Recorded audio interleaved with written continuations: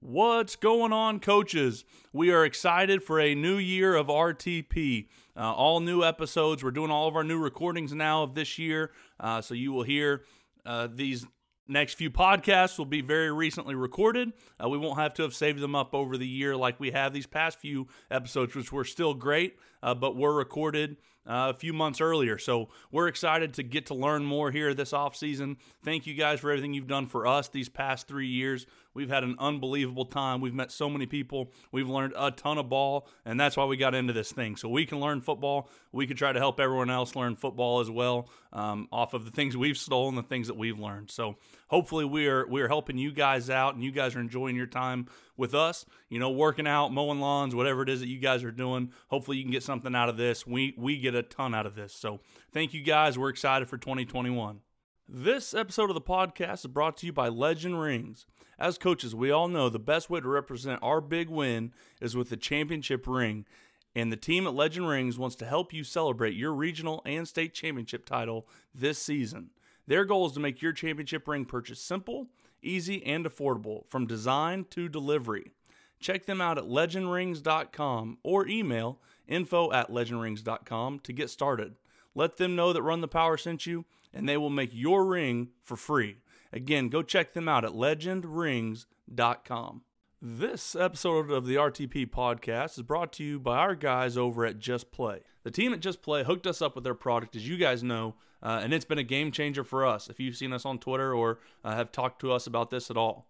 We obviously especially love the playbook tools that allow us to create our favorite blocking schemes, as you guys know, power, counter, inside zone, pin and pull, and formation, so we can save time and be more productive. That's the biggest part. Saves time on defenses, saves times on inputting offensive formations, and then easy to draw the play out. Just Play is a limited time offer for RTP listeners only. Get My Just Play Pro for $120, which is an unbelievable $60 off the normal list price. This offer has been extended and won't last forever. You can get this deal at justplaysolutions.com/RTP. The best playbook tool on the market at justplaysolutions.com/RTP. Don't wait, go do it today. This episode of the podcast is also brought to you by Team Builder. Team Builder provides strength and conditioning software to high schools around the country. Whether you write your own programs, have a full-time strength coach, or need training programs, Team Builder can make your program better. Right now, Team Builder is offering a 10-week off-season football training program with a 2-a-day speed and agility program. This template even comes with videos from some of the top SEC strength coaches that will show you how to run your weight room.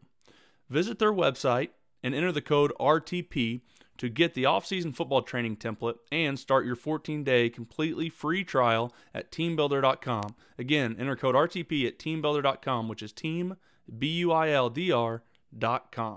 On today's 250th episode of RTP, brought to you by Legend Rings, we kick off year 4 of Run the Power by recapping the 2020 seasons of mine and Coach Walls. Listen, we talk about the first state championship at the new Ankeny High School, several questions and conversations about things we have learned and applied over the past few seasons. You guys know where to follow us on Twitter at Run the Power. Hope you guys enjoy.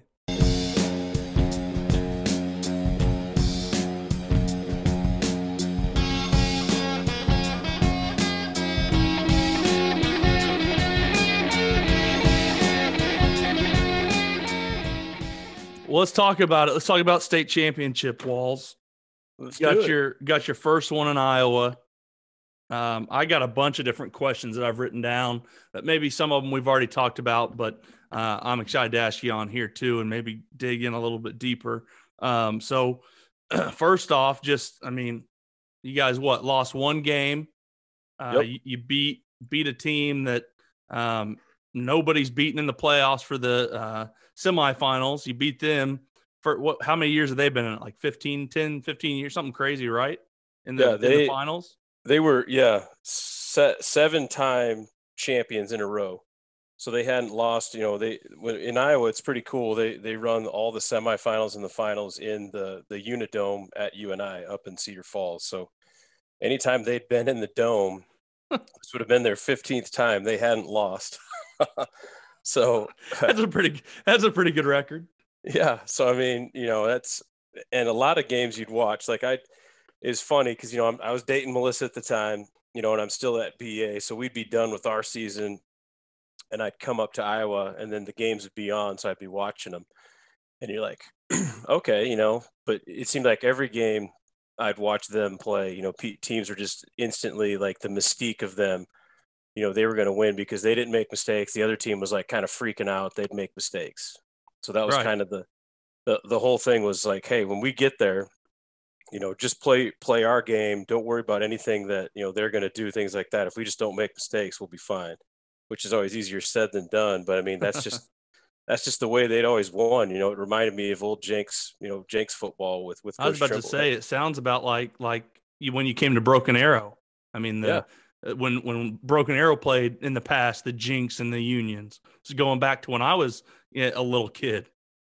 yeah, you're exactly right. And Coach Wilson at Dowling, I mean, he modeled a lot of things after Coach Trimble, and then he's got really good connections up at North Dakota State. So I mean, you talk about the lineage of, you know, places he's been and how he's trying to model his program. I mean, what two better places, literally, maybe in the country, than to model it behind, you know, the discipline and player development of two places like Jenks and NDSU, and obviously, you know, they build it around running the football. So it's a juggernaut, man. And I'll tell you what, it was probably one of the best high school games I've ever been a part of. I mean, it was an instant classic. You know, the people that I think had a chance to watch it on TV, there's guys, you know, across the country that saw it. It's as good of a high school game as you'll ever watch. It was unbelievable. Yeah, then and having, one of your dudes make the play, which is the big thing you've been talking about the past few years, which was cool for me to see. I mean, talking about letting your dudes play, getting them to peak, performance, having them fresh and ready to play, having them obviously not wearing them out, but when it's an offensive guy. I know you guys let Yeah, him play both ways, but he's an offensive guy. He's going to go to college, be an offensive guy. But when it was time to make a play, you put your, I would assume both of them, both, mm-hmm. Yep, they both Brody were on the field. and Arlen, both on the field. And then, one of your dudes goes and makes a play. Yeah, and that's again, you go back, you know, years of making mistakes. So 2010, you know, the first time I'd been in the state finals at Jenks with Coach Trimble and Dub and the crew, we ended up getting beat by Union, you know, kind of last minute, and we'd had a corner go down. And you know, we were kind of two platoon. It's like, hey, we play our defensive guys, we play our offensive guys, and you know, you know, God bless the kid. It's just, you know, hey, it was a bad matchup for him. You know, it wasn't going to be a good situation. You know, he gives one up, and Union goes down and wins. I'll remember the meeting I had with Coach Trimble, and I'm like, you know, Coach Trim, I know I'm just a hick from South Dakota. I don't know a ton. I said, but the one thing I will say is when it gets to big time games, you got to play your best guys. And I'm like, we had three receivers who, you know, any one of them would have been able to at least go in and cover people. And kind of from that point, we kind of switched how we practiced. So, you know, guys like Trayvon, you know, if we had good receivers, guys like Parker and Dylan Harding, those guys weren't going to play the whole game both ways. But when it was a BA game, you know, Jenks versus BA, they're going to play some defense and they're going to play some offense. You know, when it was, you know, the playoff times against Union, those guys were going to have packages, and that was something when I came to Ankeny, we talked a lot about too. Hey, guys will have a primary position, but let's make sure we cross train these guys to be able to do things. And Coach Nelson, our D coordinator, Nick Nelson, would do a phenomenal job of that. Like, hey, I need Brody for this period, I need Arlen for this period, and it's pretty cool, you know, when he and I coach track together, and you know we have kind of that relationship, and we both coach, you know, the secondary and the receivers. We can kind of flip those guys, but super cool to see a kid like Arlen, and the whole story is too, is he basically says they have this good receiver, Louis Murphy, and he's like, hey, I got him. I don't care where he goes, I got him. So you see him like kick one of the guys out, and he goes into the slot and he covers him man, and they run slot fade. And like I said, you know, we done enough one on ones that he knew, he's like, Coach, I knew he was going to be able to run the slot fade, so he beats him to the spot and he picks the thing off. But I mean, what a competitor, what a great football player. And then there was just a melee after that. I mean, there's just people all over the place. But Yeah, to make a long story short, a really good athlete, and we're really good coaches because we put him on the field and just let him go be a player. And this is the balancing act. I think that can be tough, and I definitely haven't even gotten close to figuring it out. That's why I like to pick your brain about it. But as much feed the Hawks as you guys have gone, and as much let's stay fresh and let's stay, take miles off of our kids and make them explosive and all of that. How do you find a way to not go, well, what's practice look like? Or what do you do in practice so it's not 2.5 hours?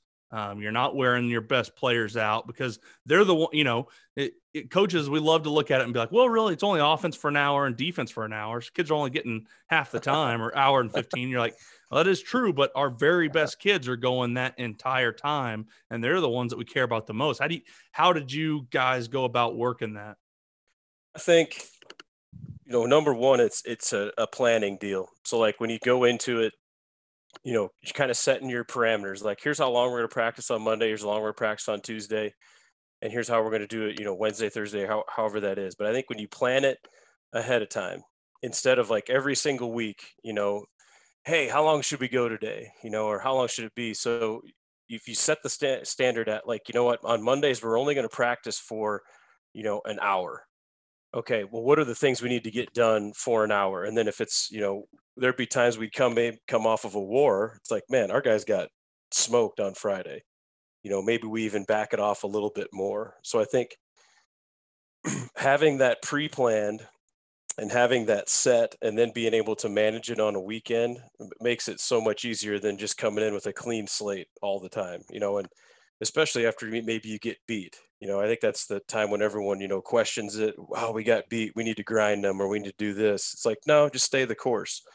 But as far as like getting your best guys, we did a really good job too. I think of every day was going to be, something good versus good.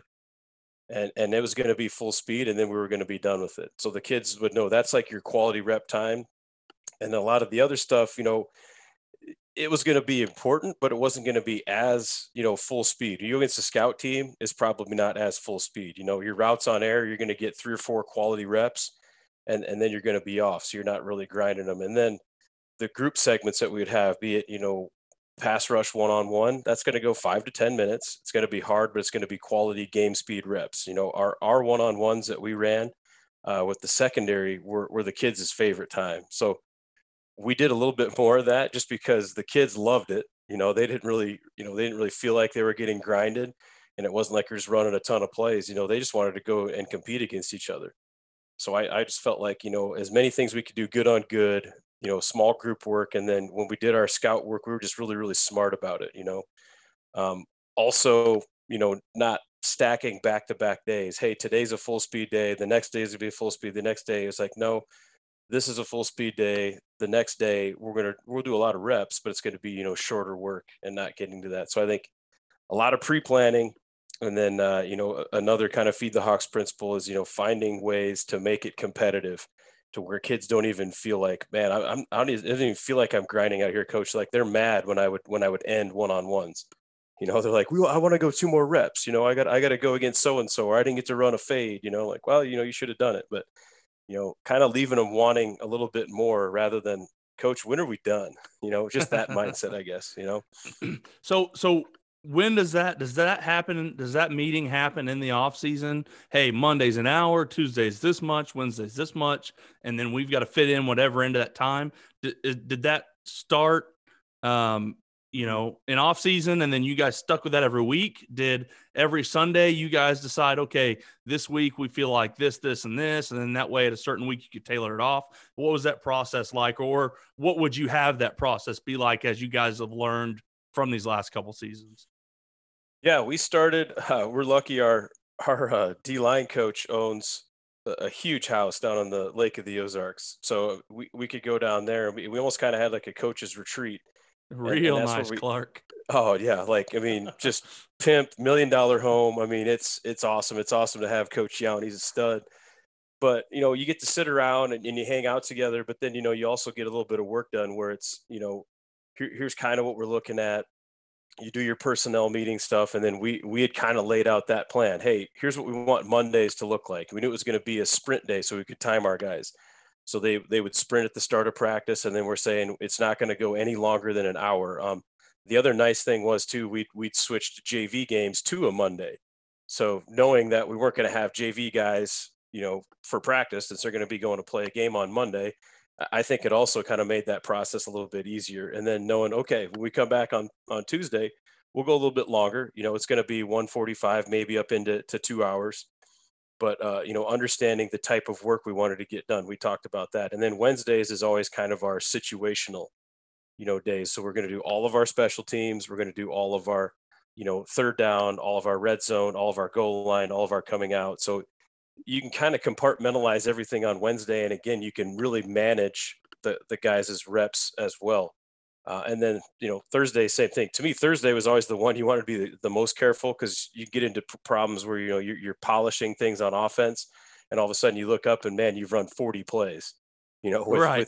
with your guys, and they're not getting any subs during that time. So I think, we were pretty smart about that. But yeah, Hmm.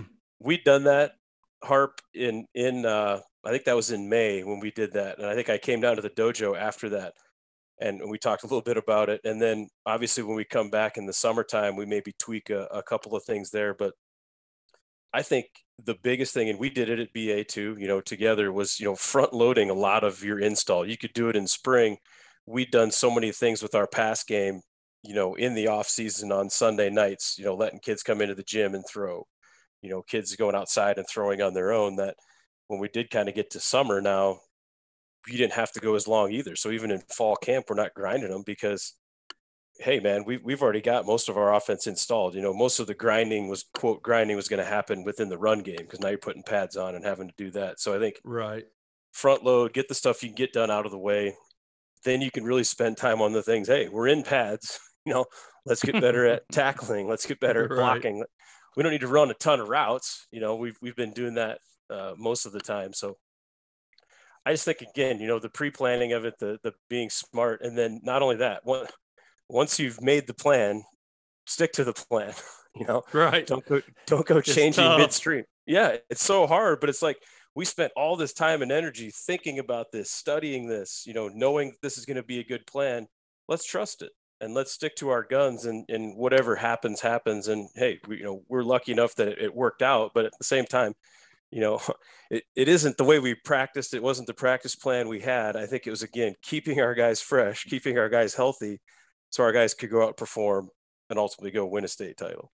And that's something that, just knowing me, just not knowing him real well, but knowing him a little bit, Coach Nelson, that's I think that's a huge, I'll say revelation is not the right, open-mindedness that he showed. I mean, Mm-hmm. an old school, guy that's been in it forever, has done it, a ton of different ways. At UNI, they crushed people, and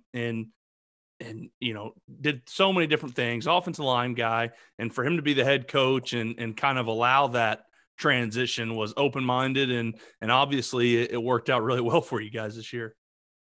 Yeah, he completely bought in. I think going down to meet Coach Holler and see kind of the stuff there, and talk to you. I mean, we were both there.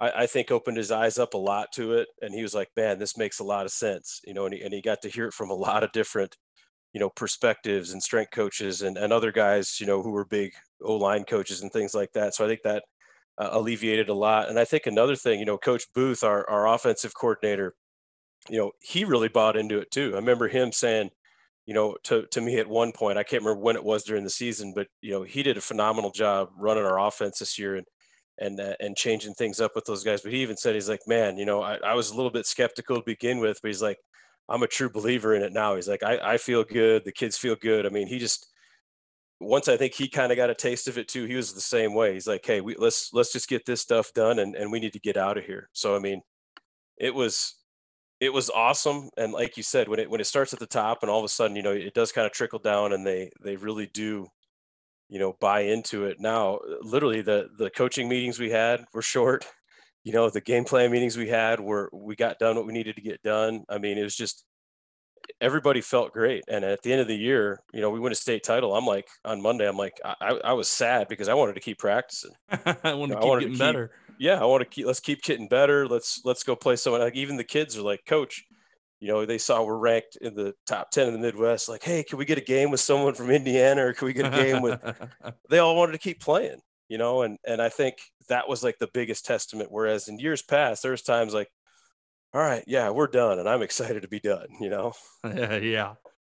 So let me ask you this question, and then I've got some written down I definitely want to get to. But so you've been in state championship games, I'm sure, where it goes to the wire. You guys win the state championship on the last drive or the last couple of minutes of the game. And then this year, and I don't want to minimize anything in the state finals, but, your real big final game was the semifinals. You guys go to the finals and it was pretty well in hand by the third quarter, maybe earlier, but score wise, you look at it and say third quarter, it's pretty well in hand. What was that like compared to some of your state championship games that were extremely close? What are the differences in those? What's the mindset difference in those? What would you prefer between the two for excitement levels or whatever? What's the differences, or what's that like? Well, honestly, Harp, I've been in 5 now, and the only one that went down to the wire was in 2010. So I mean, losing that one, I mean, that was just nerve wracking. Well. Yeah. So I mean, it was nerve wracking as heck. But I mean, you're like, we were just worried again because we couldn't stop them, but it's like they couldn't stop us either. So I mean, once they kind of scored with a minute and a half left, we're like, oh man, we're probably gonna be in trouble because we hadn't thrown the ball super well all night. We just kind of run it. So, but yeah, the other ones that we won, at the first one at Jenks, I think that one was in hand by halftime. Trayvon had rushed for like 260 at the half. That's plenty.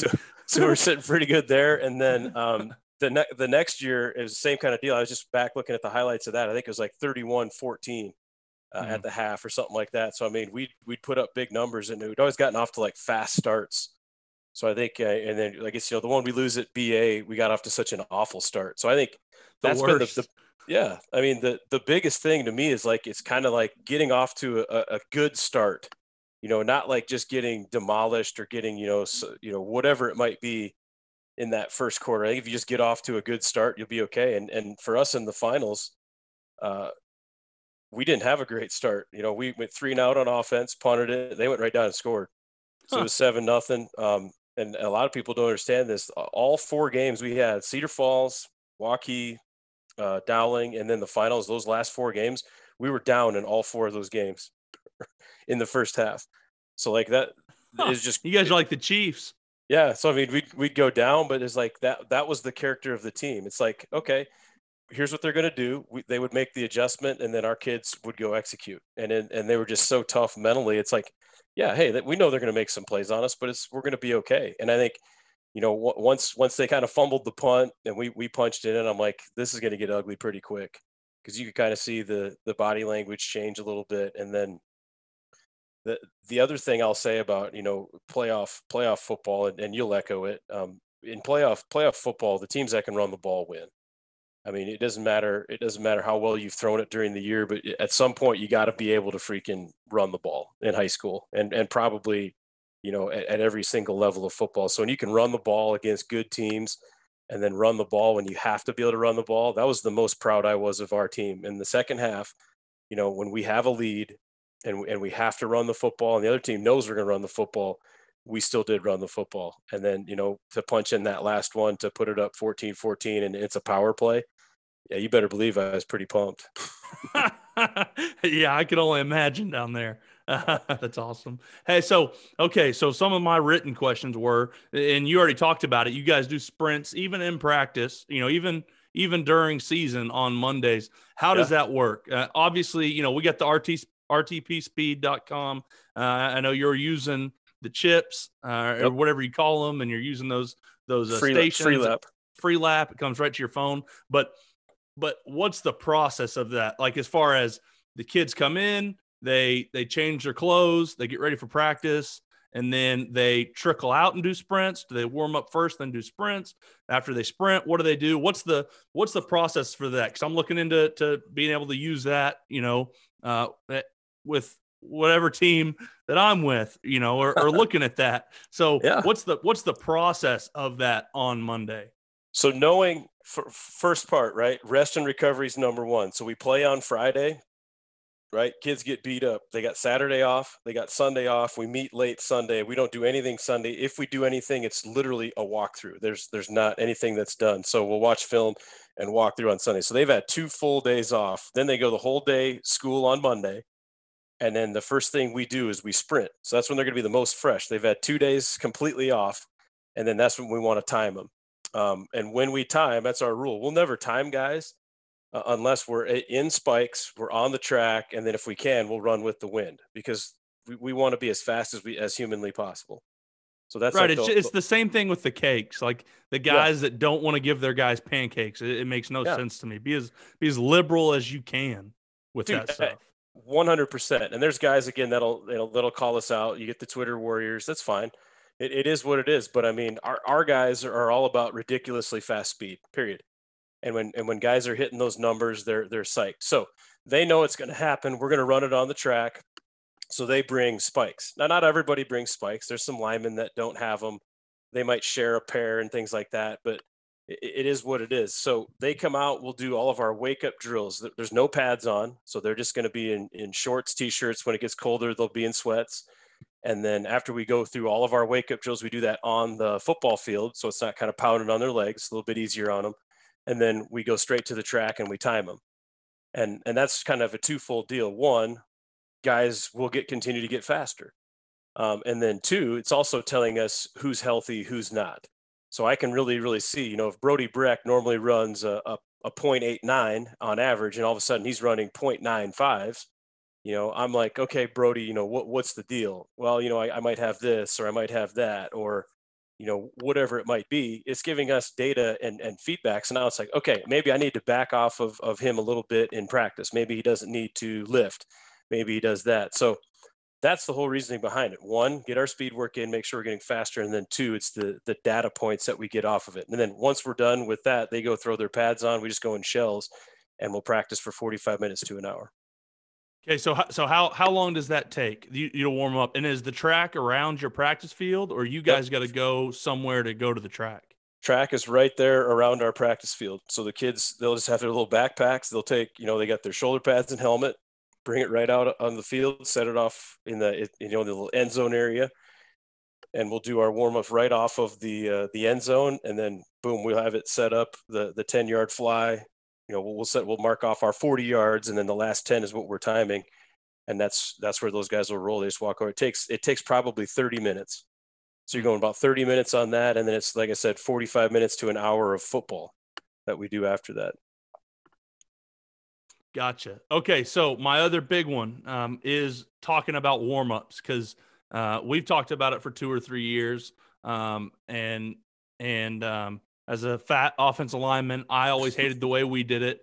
I always felt like, and maybe it's the non-athlete in me, but I always thought I could just go out there and practice and I'd have been fine anyways at 17, 18 years old, which, that's probably a little over the top. I mean, I really think I could have. It's probably over the top for every kid, but I don't know that they necessarily need a 15-minute, rollout and all this stuff. So how do you guys, are your warm-ups, are they different on sprint days? And I'm just talking about for practice, but are they different on your sprint days for practice? Are they always the same? And then what are those warm-ups? How long do they take? How happy were you with those for practices? So when we go, we have two general sprint days. So Monday and Wednesday in season. So Monday, obviously they're going through full wake up drills and then, sprint mechanic work that we do, and then they're timing. On Wednesday, they'll do the same thing. We'll do not really full sprint mechanics, but then we actually do wickets on the field. So we'll do that on Wednesdays. So they're going to get two sprint workouts, during the week. And again, that Wednesday one, we'll shorten up the warm up a little bit, and then they'll hop into the wickets. And we have 2 sets of that. So we'll go one set where it's 6 feet for our faster guys, taller guys, and then we'll go like 5.5 feet for some of our larger individuals and kids who maybe aren't as fast. Are those on the track as well, the wickets? We do all that on the football field, because again, we go on the football field, doesn't matter. We're not timing it. So it's still Gotcha. going to be quote full speed, but we're not timing it. So it's Not like, timing it. yeah, so we'll stay on the football field so they can do that in their normal football shoes. Um, the other days, so Tuesday and Thursday, so that's what Nick and I had said. We just want to have sprint mechanics 2 times a week. So those are the 2 days. They're speed days. Let's do sprint mechanic warm up, running mechanics. Because you'll notice it when you're a guy that coaches skill kids, you'll notice mechanics start to break down if you're not diligent in working it. It's like any other fundamental, hey, we haven't worked zone steps for a while, but we'll be okay. Your zone steps break down, or your double teams break down if you're not working it. So it's the same thing. So we said if we do that twice a week, we'll be good. The other days, Tuesday and Thursday, it's like quote those X factor days, that Coach Holler talks about. We just go position warm up. So guys will be out, punting, kicking, receiving, and then everyone else just goes. Linebackers go with the linebacker coach, and they'll do, some sort of a fit drill or some sort of a tackling drill, or maybe they're just talking about, counter or something like that. And then I'll have the receivers over there, and we're doing some sort of warm up, stance start, working man releases, catching balls. So then it's position football specific. So like you said, I hated the 15-minute everybody static stretch. We don't do any of that. So it's either sprint warm up or you're in your positions and you're doing football to warm up. And so is that started at a certain time? And it doesn't matter what the time, but Yeah. do you guys say, hey, position warm up start at 2:00 and then horn blows at 2 and you guys get that rolling? I mean, is there any breakdown as a team to then go to your position warm ups? How does all of that work? So we come out instantly. We come out, guys are just getting ready, whatever it might be. As soon as say we go at 4:00 hits. All right, specialists, so kick game guys, they all go at 4:00 to their spot for specialists. So if you're a specialist, you catch punts, you punt, you snap, whatever it is. If you're on any special team where you're doing a specialized activity, those guys go to that. That's their warm up. The other guys go to their primary position. So literally right when practice starts, and then it's whatever, how long, Coach Nelson say, okay, we're going 10 minutes of specialist. Boom, as soon as 4:10 hits, now it's quote indie or group or whatever the period would be after that. Gotcha. And then when are you guys doing meetings during the week? Are you before practice? Are you after practice? Are you during the day? How are you guys getting that in? I guess it's probably different with the COVID year, but just in general. General, we would go after practice. Gotcha. And to me, with Zoom and Twitter, I met less than I've ever met because you can meet and do things online. So I basically say, kids, again, with the COVID year, like you said, but like the same thing, they can go home and relax and get the things done that I need them to get done. So we would do some of that, but most of the time it was going to be after practice when we met. And then Wednesdays were usually a big meeting day for me. Mondays were going to be the JV games. Tuesday was going to be the longest practice day. So there would be some groups that would meet, like a lot of times the defense, I think, would meet some on Tuesday, but their meetings were super short and well structured. So Wednesdays would usually be the thing for me. By then, the whole game plan's in. We could watch, 3 days of practice film. I could pick and choose what I wanted to watch, one-on-ones, things like that. And then I'd be able to get that stuff corrected. So if we did have something Thursday, we'd be able to get it walked through. Was there okay, so then when were your workouts during season? So our workouts during season are in the mornings. So we created, it's kind of a pseudo athletic period. Anyone can sign up for it, but all of our football players get into it. So we call it early bird lifting. So they'll come in at 7. They get the lift from 7 to about 7:45. Gotcha. So it's like a zero period? Zero period, yep. So they get it done in the morning. So all lifting's done. We don't have to worry about anything after school. And the cool thing is, too, when they do that, they all generally get 8th period off. A lot of them could come meet with us during 8th period. Gotcha. So then okay, so then in off season, you guys got a period to work out, but then you also get them for football. What do you guys do with 2 periods in an off season? Well, we won't have a 2 period, so this is going to be in the mornings. We just make them come in a little bit earlier, so we bump it to 6:45. So now it's an hour lift, knowing it's going to be a little bit more involved. And then when we run again, so if we're going to lift on Monday, we have to run before that. So we set up a time on Sundays, and it's all voluntary. Our kids don't have to come. We don't make any of it mandatory, but they want to come because who doesn't want to get faster? Who doesn't want to be more explosive? Who doesn't want to, chase their goals? So we'll open up a time on Sundays. Our kids come in, they do the wake up drills, the mechanic work, and then we have a rollout runway that we bought for track. So our guys can all still spike up and we can actually time them, in the gym. And it's awesome. Wow. That's Yeah. cool. So we can time them indoors. You don't have to worry about wind or anything like that. So we get the free lap out and we time them on Sunday. So again, start the week. The last time they lifted was Friday morning. They get 2 days off in theory. We got a lot of kids that play other sports, but Sure. they'll roll in on Sunday. We get our speed workout on Sunday. We have done some other stuff where we've, during off season until track starts. So from January to February, we would sometimes have a second session we might do in the morning where we have a group sprinting, another group lifting, and then switch. But it makes it a little bit more difficult now with different schedules. So we'll probably just do the one sprint. And then when track starts, all of our guys go out for track. Even the guys that aren't going to be on the sprint relays now, again, they know what Feed the Hawks is all about. They're like, I want to come do these workouts because I'm going to work out for half an hour after school on a speed day. I don't have to do any of this stupid 400 workouts, 800 workouts. We don't make our guys do that. They come get faster and they leave. So they all go out for track. So they like that. They Weird. love it. Yeah. Weird. They like that. Yeah. And days off, day after a meet, everybody's got the day off. I mean, who doesn't like 3-day weekends? I mean, that's the other cool thing about it. Like, you guys work your tail off, you're going to get days off. I mean, that's what everybody loves. I know when we work at school, we love days off. We love, 3-day weekends. We love having free time. Our kids like it too, man. Of course. All right. So you guys have, you've got lots of dudes on your team. Mm-hmm.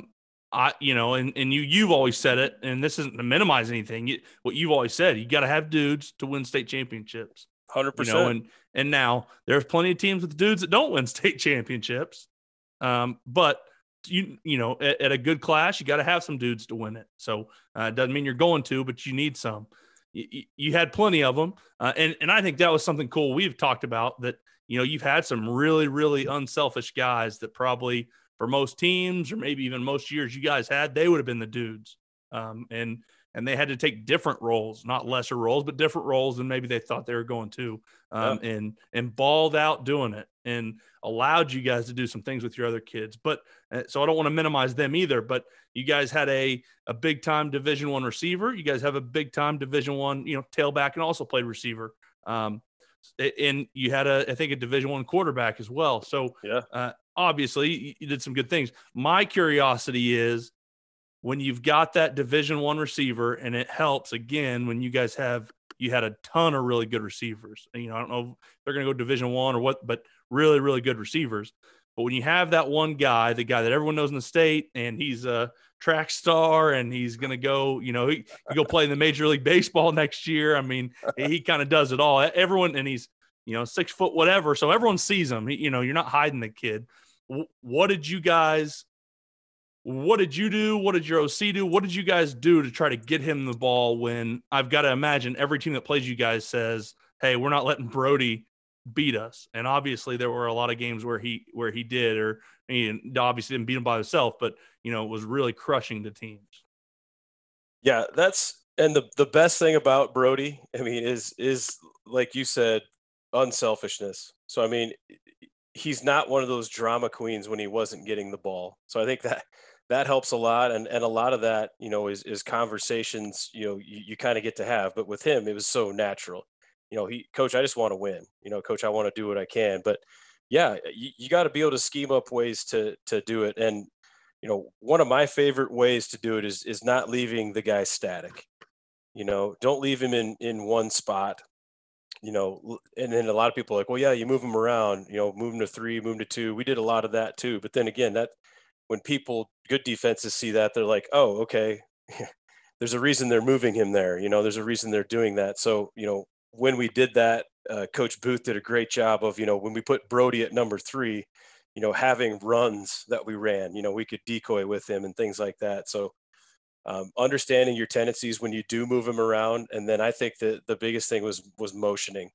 So having him in short motion, having him motion across the formation, just to get him on the move so the quarterback can see coverages, can see if they're going to, play man on him, if they're going to try to double him, things like that, and get the matchups maybe that we wanted, especially with teams, that might leave a corner one place and they don't want to necessarily travel him. So I think that's a lot of the game is figuring out ways, and that was a lot of kind of my role. I think when I break down film is having these things ready to go when we had an opponent where we're going to need it. Like Valley, for instance, was a game where we knew we were going to have some really good matchups for Brody, and I think he had 7 or 8 catches, and we'd moved him around, and he had 130, 140 yards and a few touchdowns. So you know when you could spend a couple of weeks kind of scheming and getting to the things that you want, it really really helps you. And then the other thing is I had a couple of Zoom clinics and listened to a couple of defensive guys. I used to think, hey, put him in the slot and get him matched up on safeties. We did a little bit more of where we left him out wide, because now it's the D coordinators had said, when you leave him out wide, it makes me choose. Like I have to double him with my safety, and it takes my safety out of run fits. So by leaving Brody out wide, teams had to make a choice. Do you want to single him? Okay, cool. We'll throw for a lot of yards. Do you want to double him? Gotcha. Okay, cool. We're gonna throw to our slot receiver for a lot. Summers had a huge first half of the season. Getting the matchups that he liked. And then, later on when Arlen became eligible and Kadolf was our running back, those guys, you give great running backs space where they're not adding another hat from the secondary. Those guys are going to run for a lot of yards. So I think, just being smart about what we kind of did with him, not just leaving him in the slot so they could hit him with a linebacker, double him with the safety. Now, when you put him out wide, it's like, okay, you're going to use your best corner on him and double, or you're going to say that my best corner can single him up. So it really allows you to kind of hold the chalk a little bit when you have a kid like that. And then, honestly, put some on his plate, put some on the QB's plate, and let those guys play some of those games. Let them check some calls, and let them have some choice routes and things like that. But yeah, I'm a huge proponent of leaving the guy outside now and then motioning him to where I want, simply because once you teach that concept to your QB and to your whole offense, and everyone's on that same page, it really becomes, a kind of a deal. How do you want to get beat? Right. Yeah. If you can run the ball, Yeah. And then you got a receiver like that, you're making them choose. You're not letting them, play in between. They've got to make that choice. And then you guys got, RPOs if you want to with your other guys if they want to, try to add from other directions. So you guys had so many answers. And that's again, and it comes back to everyone's, well, if I play man, I force him to throw deep balls. They didn't want people to throw deep balls to Brody, because you get when you get so efficient at those things, a lot of people were like, hey man, you know what? I'll take my chances of them handing it off and running the ball. At least maybe we'll tackle them for 8 or 9 yard gains instead of 40 or 50-yard gains. So when teams did want to come down and play low, Jason and Brody did a pretty good job of making them pay. And you put that on film. There's not many D coordinators in America that want to try to live in that world. Well, then you guys cheated as well because you ran your quarterback. I mean, so you guys added even more numbers. But he's a guy that I would assume, I'm sure you guys have great backups, but you don't want to lose a guy like that at quarterback because you ran, power with him 10 times in a game and got his throwing shoulder hurt or whatever. So how do you guys, and I'm sure you talk about it in staff, I know it's a lot of Coach Booth and his decisions. Yeah. What does he talk about? What do you guys talk about in staff meetings that's, hey, I know we got to run this guy a certain amount of times. We can't run him too much. We still have to have the threat, but also, hey, we want to keep our quarterback healthy so we can deal it to all these dudes. Yeah, always the hit chart, right? Kind of like the pitch count in baseball. Right. Making sure he's okay. Yeah. Just knowing, there's going to be some games, you feel like you should be able to win. So it's like, hey, we don't want him carrying it very much unless it's, hey, we drop back to pass and he scrambles. I think there's a whole different level of hit, right? Between when you're running Q power down an A gap and you get hit by a D tackle and you get hit by a Mike linebacker, as opposed to running wide and scrambling and then you get, side leg tackle, roll tackle by a safety or a DB. So I think, trying to be smart about the number of times you're going to hammer it up inside, but, basing a lot of your QB run stuff on ways to get him to the edge so they don't take as many of those hits. So I think, we were pretty smart about that, and we got pretty proficient in some of the QB wide game. And again, he's he's a pretty smart kid too. He'd know when to get out of bounds and do that. But yeah, Coach Booth was awesome with that. Games going in, he's like, hey, I'm not going to run Jace unless it's 4th and 1, or we got to score from the red zone or something like that. So he was always pretty selective about it. And like I said, Jace was really, really selective about it too. Hey, lead with that left shoulder, not that right one. Yeah, and then the other big one is, and you already mentioned it, you guys get Arlen, Arlen gets eligible, which is its own, deal in itself. But to have that ability to have a kid that just wants to play football, and a horrible COVID, all that shuts his down. He wants to play football, move the family so they can play football for and I know you guys went through crazy stuff that the kid had to deal with, the family had to deal with, just so he could play football, which, makes no sense. But either way, to have a kid come in like that and for your team's chemistry or whatever you want to call it, it didn't get demolished. It just, it was like it got better almost. It was kind of obviously the football team should get better when you add a kid like that, but you never know when a kid, they kind of force him to add late because they wouldn't let him in at first, wouldn't let him play at first. And then Patrick Mahomes had to get involved, but, they finally do let him. And that's something that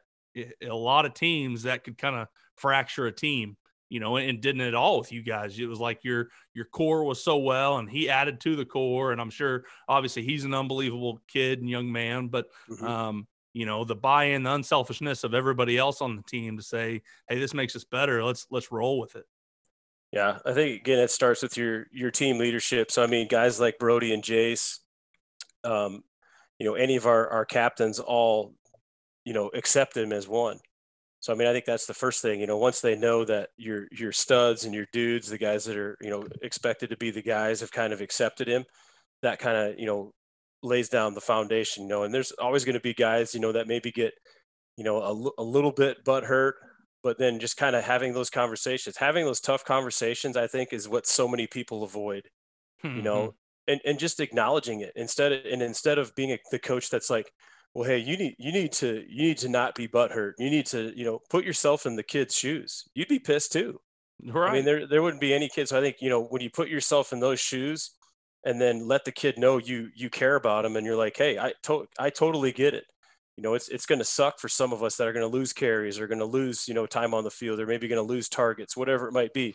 But I said, but think about the wonderful things that are going to happen, being able to, hopefully win a state championship would be one of those. But I talked even more. I'm like, maybe a guy like Arlen Bruce becomes your best friend. Maybe you're going to be the best man in his wedding. Maybe you guys are going to be, he's going to be in trouble sometime and you're going to be there for him. So talking about kind of some of those other bonds and taking it off of the, while football is important and cool, look at it from this aspect. I looked at it from an aspect of like, it's going to make me a better coach, because I'm going to have these conversations. I'm going to have to kind of manage some of these relationships and smooth some of these things over.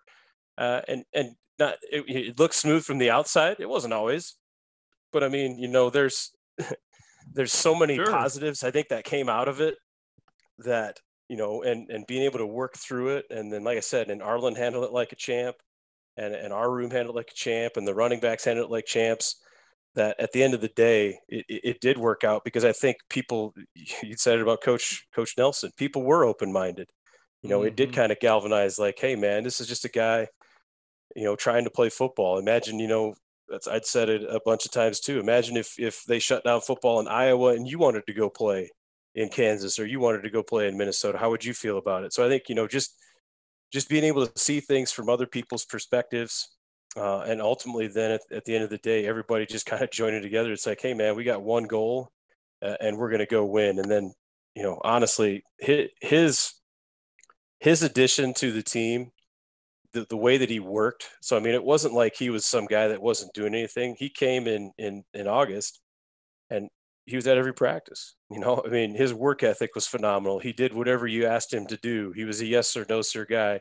He wanted to compete. He wanted to go play defense. He'd never played defense in his life. So, he relished that competition, the one-on-ones. I think his ability to do that and compete and be tough and block and hit people, and just that supreme confidence that he had, I think it just rubbed off on so many people. And you'd see, our practices got a lot better when he kind of, would be out there. So I think just the addition of those people that are, I call them, thermostats, the guys that kind of set the temperature for practice. I mean, it raised everybody's level, and it made me a better coach. And I had to step up my game too. So I think, iron sharpens iron, man. And so many people, I think, miss those educational opportunities. It's like, man, this isn't a challenge, or this isn't something bad that's going to happen. This is like the coolest opportunity ever.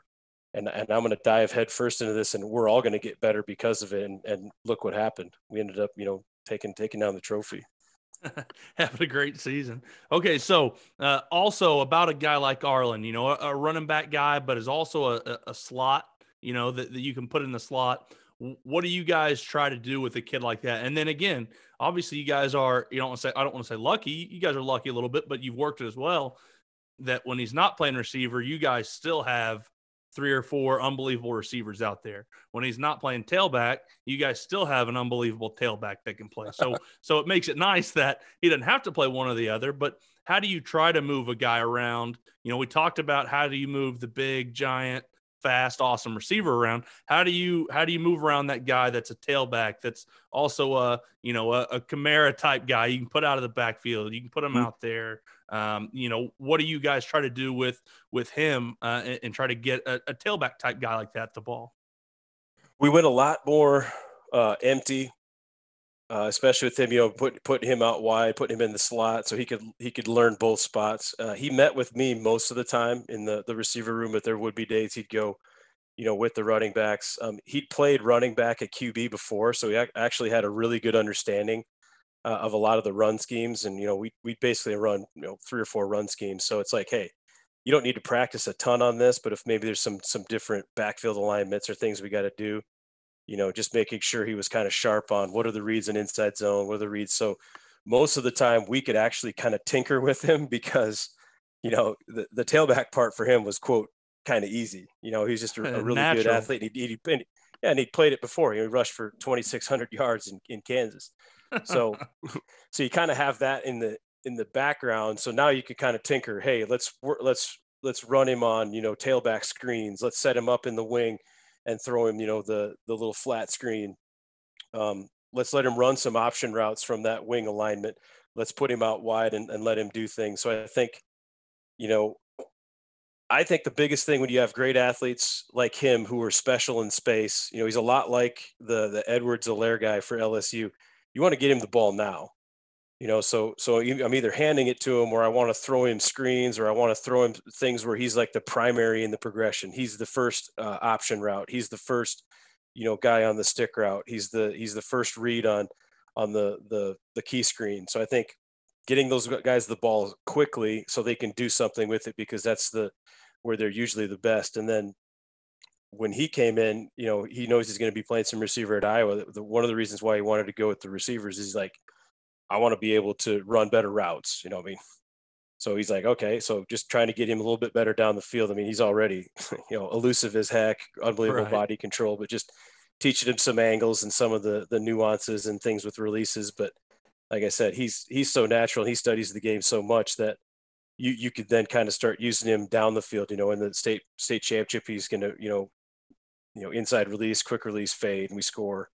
Being able to run option vert routes with him where he can, take it deep, or he could be able to snap it off and run out. So I think we just kept expanding those things as, his knowledge of the offense kept rolling. But, start with what they do well, let them run it, get him the ball now. And then I just think expand from there. Hey, he's really good at this route. Let's put him there. Hey, he's really good at that route. Let's put him there. So the last question from me, Walls, is, and I think it's an interesting one, important, and obviously we didn't do a great job of it. After 2 years, we got fired. But here at BA, so interesting way to put it. So, but and I know you've got some good quotes or some good things said from college coaches. I'm sure Trimble, all those guys, but you've won a state championship, and I'm not sure how many on your staff have won a state championship, but you have. Not sure if you guys ever repeated at Jinx. I'm assuming you did, because it seems like Jinx always did while you were there. But everyone talks about it. It's hard to do, hard to repeat. Maybe a little bit easier for the teams that have done it before, or the staffs that have done it a bunch before. But I'm assuming, especially for you guys, I think you haven't won one since the split.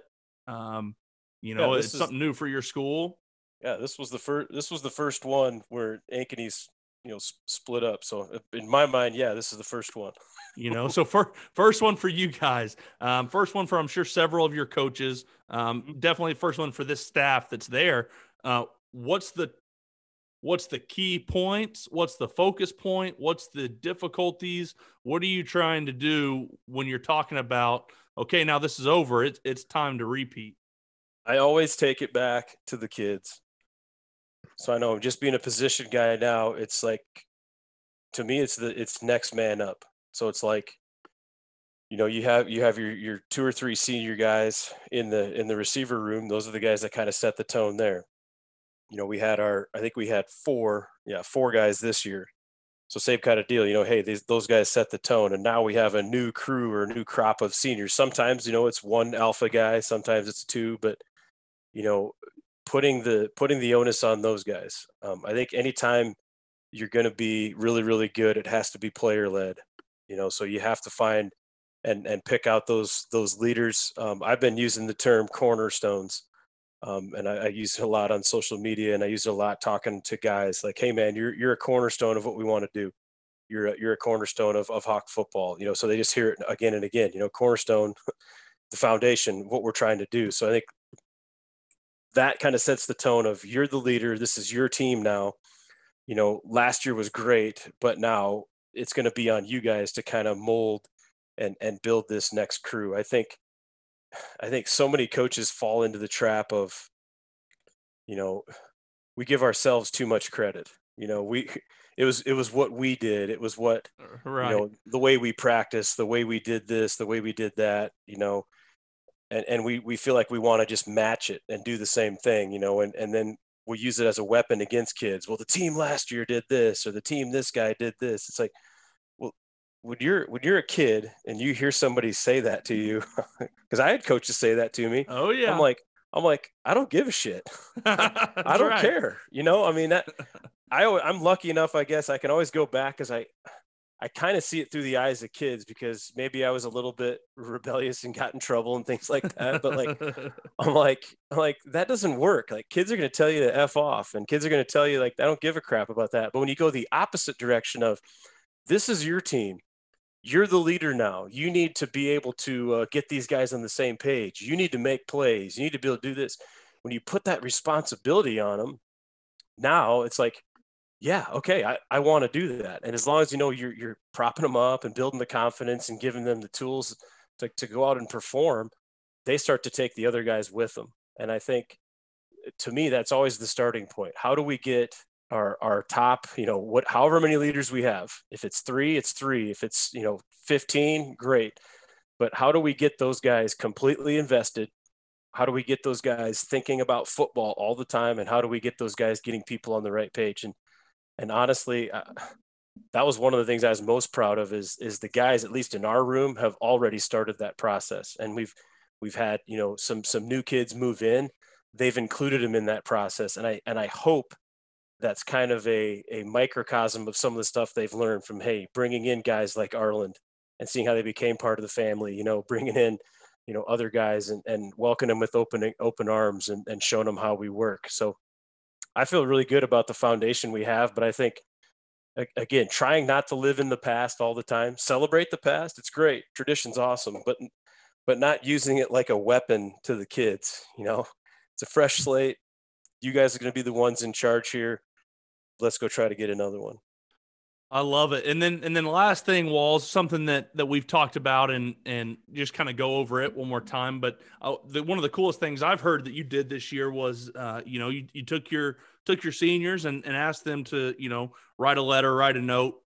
Talk about that a little bit. What was the parameters behind that? Why'd you do that? It's something that I'm going to start doing with my senior group. I think it's just, senior groups every year.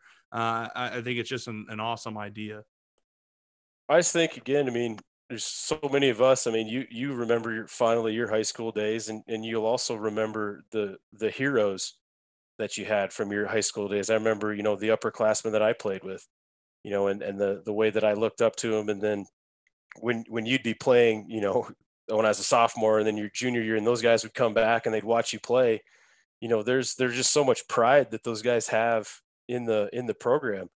And I just wanted a way, I guess, to kind of, almost encapsulate it to where it's like, hey, just like you guys would be able to talk to the team, I want them to be kind of fresh, off of winning a state title, and then, having them reflect to think like, okay, you guys set the standard here, right? You won the first state title at the school. What is it going to look like, or what's going to make you proud when you come back and you watch Hawk football or you hear about Hawk football? Like, what are the things that are going to be happening? The vision. So to me, I try to make it like a vision. When you come back and watch our team play, what do you want to see? And what do you want to see happen? So I think for me, it was just kind of that nostalgia of going back and watching so many high school games. Even when I got to go back in 2018 and watch you guys play and win a state title, I mean, I get fired up doing that, being down on the field, and our kids get to come on the sidelines and be, close to the field, things like that when they come back and watch games. So I just think,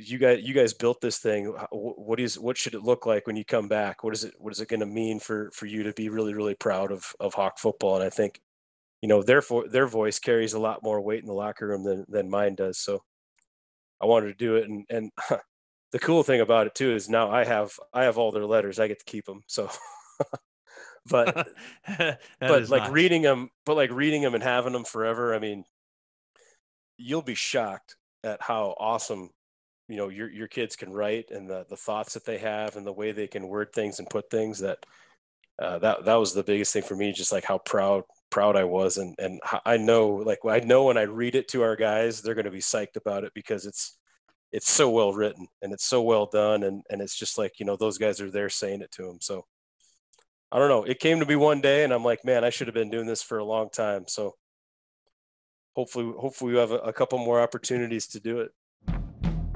And that's going to do it for this episode of RTP. We want to again thank all of our sponsors. You guys make sure and go check them out. Help grow our community by telling other coaches about Run the Power.